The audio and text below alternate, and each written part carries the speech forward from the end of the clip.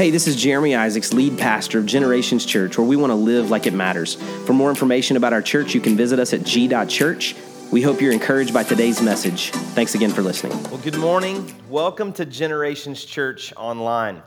Now, if you attend our church regularly, or maybe if you don't, you know that we don't normally stream our services at this point. It's something that we're hoping to do in the very near future. So if the quality's not what you would hope, or if the experience isn't everything that you desire, we're working on it. We're going to try to make it the best we can. But ultimately, in this season of coronavirus and all of the things that are going on around us, we felt like this was the best way for us to be together. Over the last few days, we made the decision to suspend our in-person gatherings here at our Generations Church location. And, when you make a decision like that, I recognize there's a lot of opinions, there's a lot of thoughts about it. There's a lot of people that think, well, that's the right decision. That's the wise decision. There are other people that think, well, why are we doing that? Is that a fearful, fear-made decision?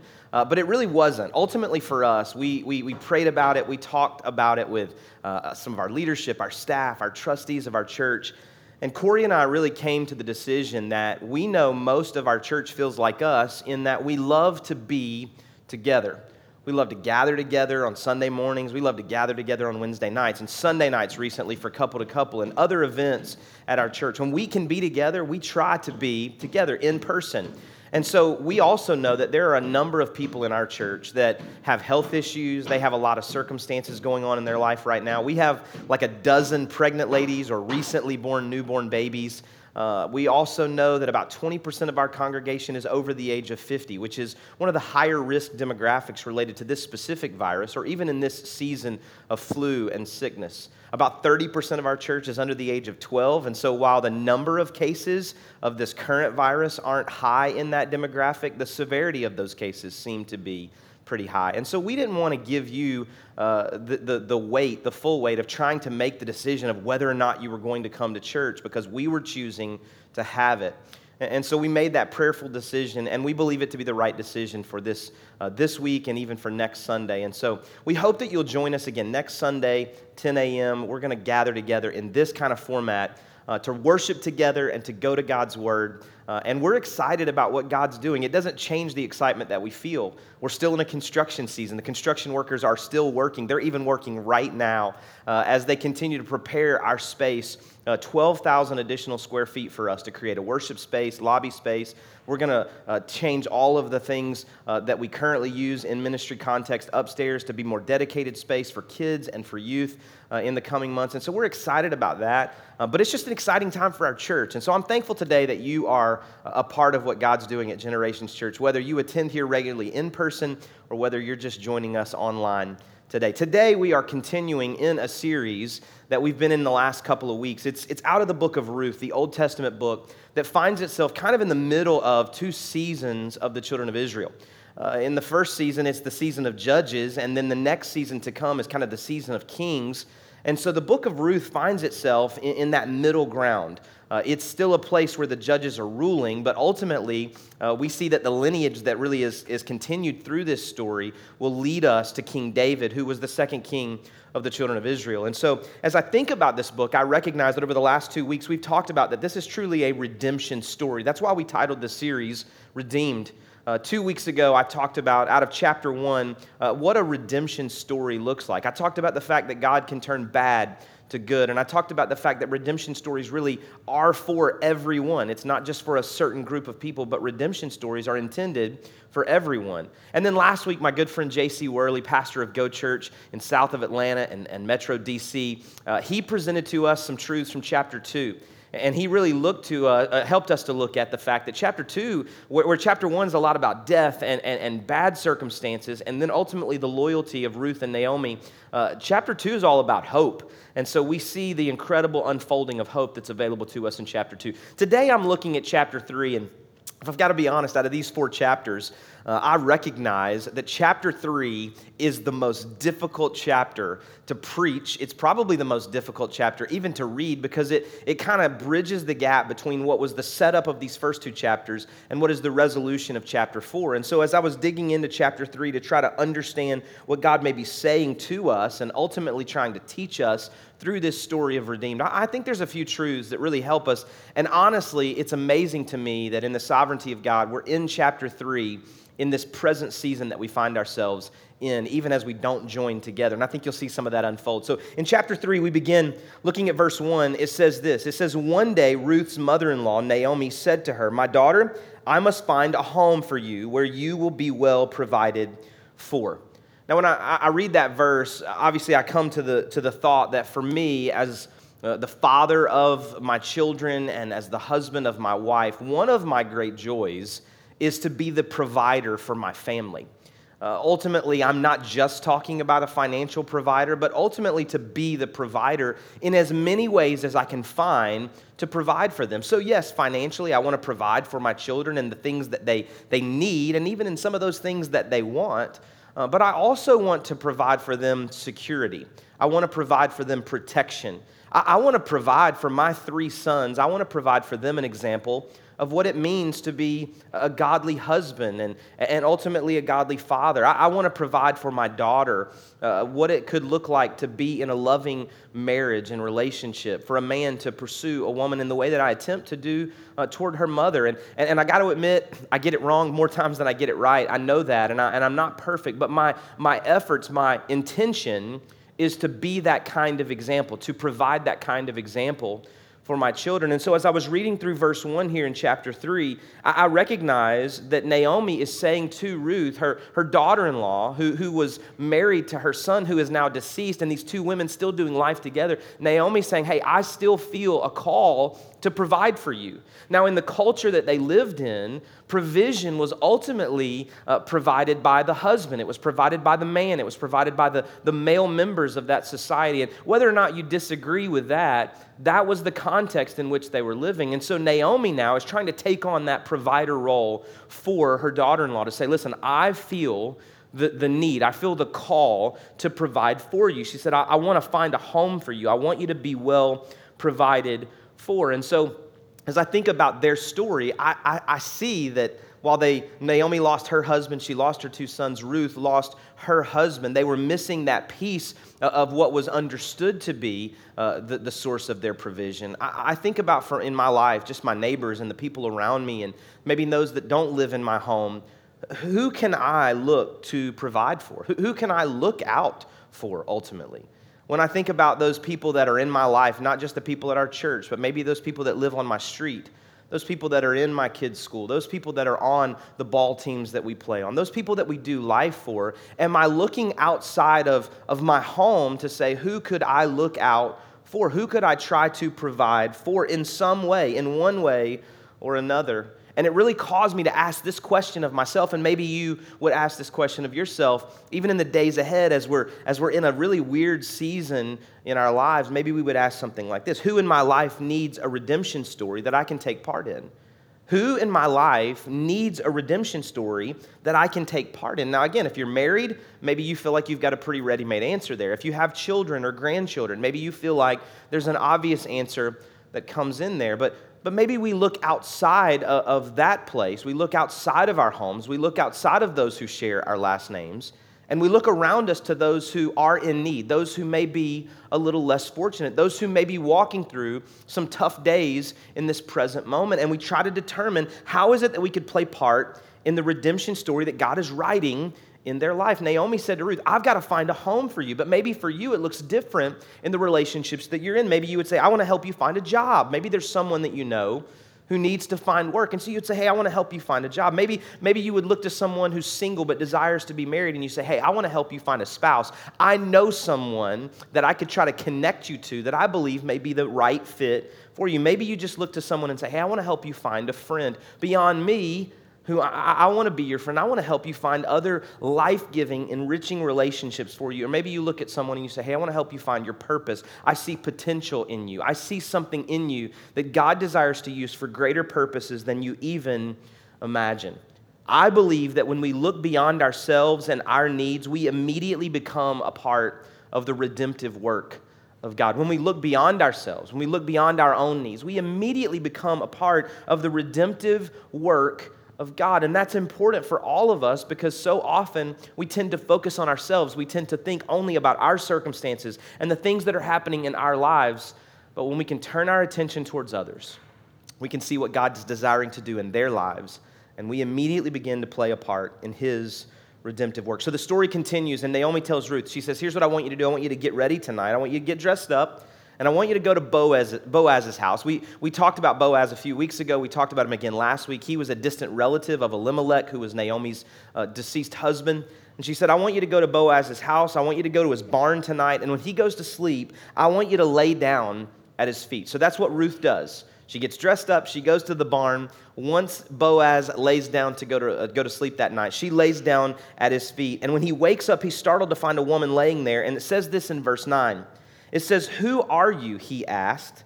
"I am your servant Ruth," she said. "Spread the corner of your garment over me, since you are a kinsman redeemer of our family."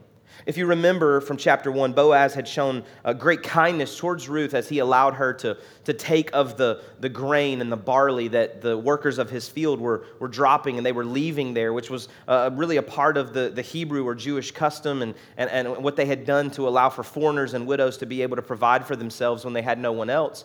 And so he had shown her great kindness and said, hey, you get anything you need from my field. He told her to drink from his well, which would have been kind of an unspoken, unsaid thing because she was a foreigner. But he had shown great kindness to her in that season. And so Ruth was reminding him of her awareness of his role as kinsman redeemer. If you remember, we talked about this from chapter 1 a few weeks ago, but the idea of a kinsman redeemer is that the closest male relative to a widow would take her as his wife to continue the family lineage that would continue through her. And so he would take her in, he would provide protection for her, he would give her the means to be able to live and to do what she needed to do. And so she's reminding him, you're my kinsman redeemer.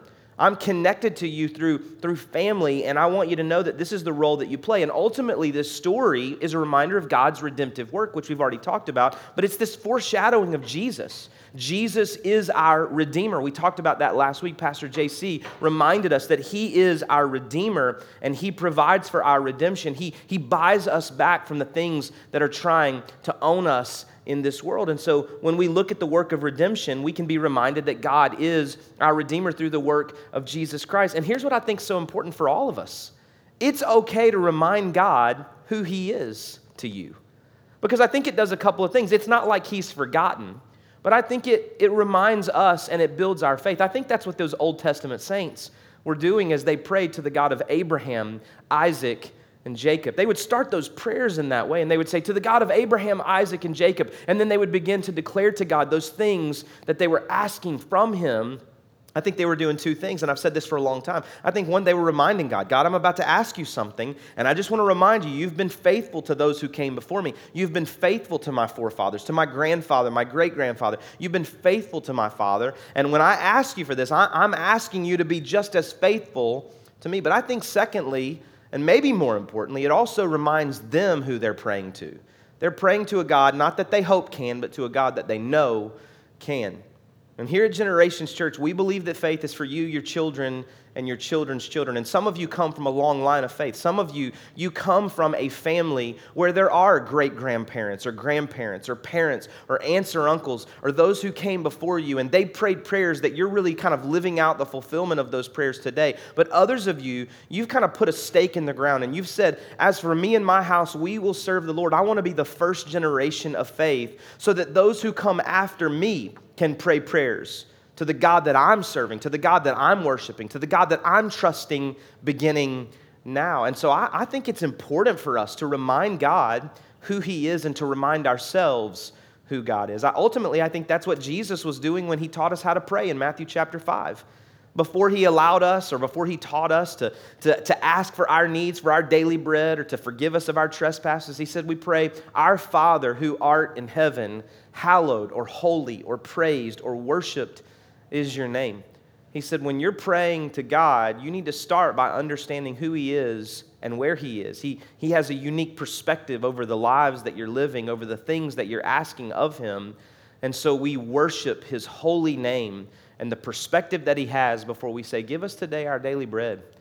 Forgive us our trespasses as we even are attempting to forgive those who trespass against us. It's about reminding God who he is. There's power in that kind of faith to declare to our Redeemer that we know he is the one who brings redemption. So what needs do you have today? What is it that you are trusting God and believing God for? Have you taken it to God first? Has prayer been your last resort? Or has it been your first response? Is it where you immediately turn to when you recognize that you have a need? God, spread your garment over me. Provide your protection to me. I think it's important for us as we live out these redemption stories in our own lives to recognize who the Redeemer actually is and to turn to him and ask him for his protection. There's two more verses that I want us to look at before we close our time. One of them is a verse where Boaz is talking, the other where Naomi is talking. Look at this in verse 15. He also said, bring me the shawl you are wearing and hold it out. And when she did so, he poured into it 6 measures of barley and placed the bundle on her. Then he went back to town. I've already talked about the provision in verse 1 where Boaz gives her what she'll need for the period. But here, what happens is that Boaz is actually providing for her for a season of waiting. You know, Naomi had said to Ruth, listen, I want you to go to Boaz and I want you to find what we're looking for. I want to try to find a home for you. I want to try to provide for you. But in this verse, Boaz himself is already taking it upon himself, even before he has become the kinsman redeemer, to give her what she needed. He says, here, I want you to bring your shawl. I want to give to you everything that you're going to need. I want to give you the barley that you're going to need, even as you wait, even in this season of waiting. And as I was reading through that, I was recognizing that so often I am in pursuit of the blessing of God that I miss the present blessing of God. If you think about it, the children of Israel, they were on their way to the land that flowed with milk and honey. They were on their way to the promised land. But when we see them at first out in the wilderness, what are they doing? They're grumbling and complaining because of what they had left, what they were seeking after, and what they had left that they didn't have now. God provided manna for them in that wilderness season. He provided so that they wouldn't have to even go and find their own food. And so often in my life, if I'm just being honest for a minute, as I pursue the blessings of God, as I pursue more in relationship with God, as I think about the future, as I think about what God is going to do, as I pray prayers about what God might do in my life and in my children and in my family and in our church, I often miss the present blessings of God. It's not necessarily the stop and smell the roses mindset, but it definitely is that if I'm not careful, as I look ahead, I miss what is right in front of my eyes. I've told this story a number of times before, but when I was in college, the president of our university was speaking, and he was talking about, we were in Cleveland, Tennessee, which is about 30 minutes north of Chattanooga, and he said, if I were to get into my car tonight and to drive from here, Cleveland, down to Chattanooga, I couldn't see all the way from here to Chattanooga. I could only see from here to the end of my headlights. And he was talking about the will of God, and he was talking about the direction of God in our lives, that God reveals himself to us in incremental ways so that we don't get distracted by all that may be out in front of us. We don't lose sight of what's happening today as we pursue all that may happen tomorrow. But I was even thinking about that story this last week as I was thinking about the blessings of God. And I think for so many of us, if we're not careful, we miss our present blessings as we are in pursuit of future blessings, as we're asking God to answer prayers, as we're asking God to do things that are great and awesome in our lives, we miss that. As we're waiting on our kinsman redeemer, we miss the 6 measures of barley that have been poured out to us so that we won't have need as we wait. Can I be honest with you? I hate to wait. I hate to wait. I love it when I can walk into a restaurant or pull into a drive-thru and they serve me right away. But when they tell me it's going to be 30 minutes, or when they tell me in a drive-thru line I've got to pull up into a numbered parking spot, I'm like, where is this fast food, right? I hate to wait. But so often what happens is that God teaches me the best lessons in seasons of waiting. And as I read through verse 15 and I recognize that Boaz is saying to her, listen, I'm going to go and find out if I'm truly your kinsman redeemer. There's another male relative who may be even closer to you than me. I want to go talk to the town leaders. I want to go and make sure this is right. But in the interim, I want to make sure you're provided for. What present blessings do you possess? What things are happening in your life right now that you may be missing as you are still longing for what you don't yet have? As I think about our present context, I think about this week and the next few days even. Some of us, our kids are home for the next 2 weeks. Some of us, maybe your work schedule has changed and your work has asked you to work from home. Others of you, other people are getting to work from home and you still got to go to work. And so we're trying to figure out what's going on and what are the next few days going to hold and what is the information that's going to be made available to us. What if we tried to look at each of those circumstances to find blessing in them? What if we thought, man, when was the last time we had 2 weeks of time with no school, no sports schedules, no extracurriculars, maybe even no church events, that we could just spend some time together as a family? Maybe we pull out the board games out of the closet we haven't played in a long time. Maybe we sit down to watch a movie together. Maybe we have dinner around the table once or twice in the coming week. Maybe there's some blessing in that.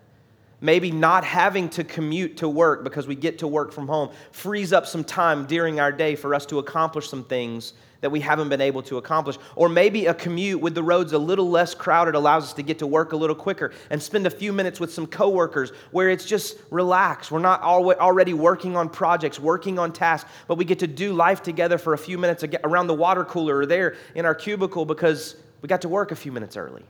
What is the present blessing of the present circumstances that we can find if we'll open our eyes and recognize that in those in-between seasons sometimes God does His best work? Let's look at one more verse before we conclude today. Verse 18 says this, "Then Naomi said, 'Wait, my daughter, until you find out what happens, for the man will not rest until the matter is settled today.'" Naomi said, wait until you find out what happens. I just told you, I hate to wait. I hate to wait. If I walk into the restaurant and they tell me it's going to be longer than just a few minutes, I'm usually looking for a second restaurant option. But as I just said, God does some of His best work in waiting seasons, and Naomi didn't want Ruth to miss that. She wanted her to know that even though they weren't sure what Boaz was doing in that exact moment, that Boaz was working on their behalf. This is a foreshadowing to Jesus. I've said that a number of times over the last few weeks. And because it's a foreshadowing, it causes me to pause and to reflect on those seasons of time, those moments of time when I wasn't exactly sure what God was doing on my behalf. It felt like God was a million miles away. It felt like God was completely silent. It felt like God was nowhere near my circumstances and my anguish and my pain, and I was trying to understand what is it that He was up to. But Naomi says to Ruth, she says, listen, just wait until you see what happens. The story is not complete yet. This man will not rest until this matter is settled. Can I remind you today that God's silence is not His absence? God's silence is not His absence. Even when we can't see God, even when we can't feel God sometimes, we can trust that He is working all things together for good. His good, His glory, and ultimately our good as we're connected to Him and in pursuit of Him and being shaped and formed into the likeness of His Son, Jesus Christ. But He's working on our behalf. I was thinking about a sermon that I heard a number of years ago. Pastor Jensen Franklin, who pastors the Free Chapel Church, a number of campuses now all across the country. But he was preaching one day and he was talking about the story of Abraham and Isaac. You may not be so familiar with that story, but Abraham did not have a child for most of his adult life, even as he had been promised a child. And then at an old age, he and his wife, they give birth to a son, Isaac. And then God asks him to do the unthinkable one day. He asks him to sacrifice Isaac back to God. It's ultimately a test to see if Isaac is more important to Abraham than God Himself is. But Abraham obeys. He loads up all of the supplies for sacrifice. He loads up his son and his servants, and they go off towards the mountain to offer sacrifice. And just when they get to the bottom of the mountain, he says to the servants, "Stay here. The boy and I will go up, and we will come back. There is this quiet resolve that even if God required sacrifice of Isaac, he was going to restore the boy's life because he was the promise that God had made to Abraham. They go up the mountain, and when they get there, the son Isaac says to his father, he says, "Dad, I see the supplies, I see the wood, I see the altar that we built here. The one thing I don't see is the sacrifice." Now, if you pause that story for just a second and you think about the sovereignty of God, position yourself as God just for a moment and think about how this story is playing out. See both sides of the mountain at one time. When you and I are walking up one side of the mountain, that's all we can see. But in God's view, in God's perspective, our Father who art in heaven, hallowed be your name. He sees both sides of the mountain at one time. And as Abraham and Isaac came up one side of the mountain, a ram was coming up the other side. God was providing everything that they needed, even while Abraham wasn't sure how it was going to play out. What circumstances are you in today? What things are happening right now that seem like seasons of waiting? They seem like seasons of frustration. They seem like seasons of heartache and hardship. What season are you in? What circumstances are you in right now where you don't know because you and I don't have the right perspective? We don't have the full view of all of the details that God is working out on our behalf. He will not settle. He will not stop until things are completed in the way that He desires them to be completed. She said, just wait and see how this thing will play out. God's provision may be coming from a different place than you or I ever thought possible. And it causes me to ask myself this question today. Where is God asking me to wait? Where is God asking me to trust? Where is God asking me to grow my faith and ability to just sit still and wait? Naomi said to her daughter-in-law, she said, if you'll just wait right here, He's going to do everything that we need Him to do. He's going to redeem us. He's going to take His rightful place in what we're asking Him to do, what we need Him to do. Let's just rest. And so many of us, we're so frantic, we're so busy trying to solve our own problems, fix our own issues. We're the ones trying to accomplish what it is that needs to be done. And can I just remind you that God's silence does not mean He's absent. God is at work in your circumstances, even when you can't see it. Maybe the news cycles have got you scared. Maybe the news cycles make you think people are overreacting, and maybe the truth may be somewhere in the middle. Maybe the stories of those who are sick scare you to death, whether it's corona or something else, because of your fear of health issues. Maybe the circumstances of your life leave you uncertain, anxious, fearful, because you just don't know how it's going to work out. Can I remind you today that as you read through Scripture, we recognize that at the end of this story, God ultimately wins. And when we enter into relationship with Him, when we align ourselves with Him, we win too. This is not a name it and claim it kind of gospel. It does not imply that every day of your life will be rosy, every day of your life will be perfect, but it does tell us that we are connected to a God who sees ultimate victory in the end of this story. So if you don't feel like you're winning right now, it's not the end.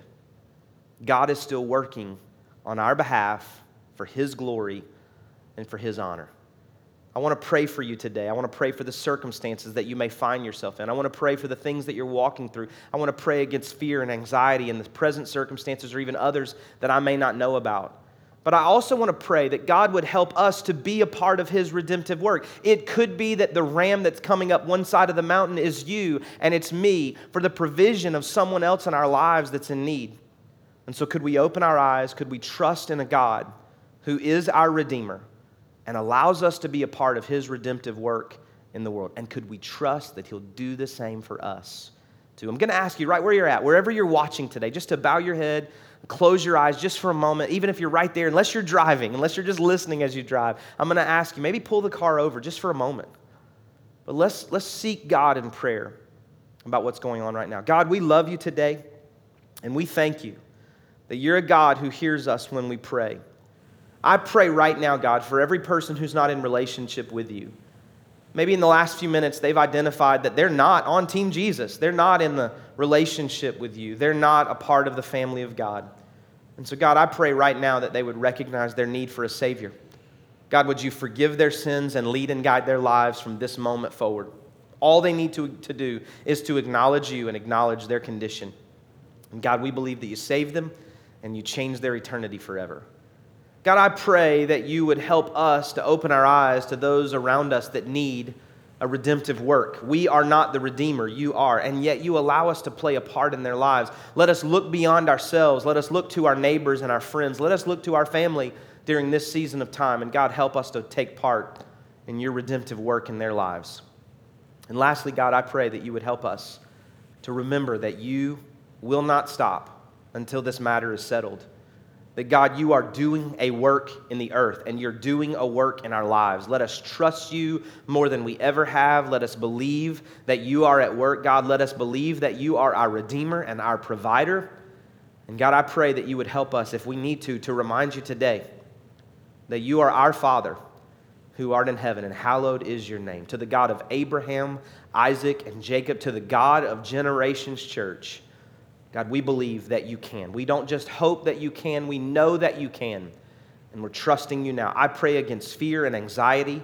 I pray now against those who are afraid because of the news cycles and the present circumstance. God, I pray for the things that are going on around us, that they would cause us to turn to you and find hope in you. And God, let us find present blessing in these days. Let us spend time with family and those near us. Let us find the blessing in our work in these days. And God, we pray that in all things you would receive glory and honor. In Jesus' name we pray.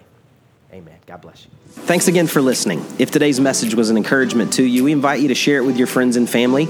Maybe subscribe, rate, and review the podcast. It just helps us spread the word about what God's doing here at Generations Church. For more information about the church, visit us at g.church. Have a great day, and God bless.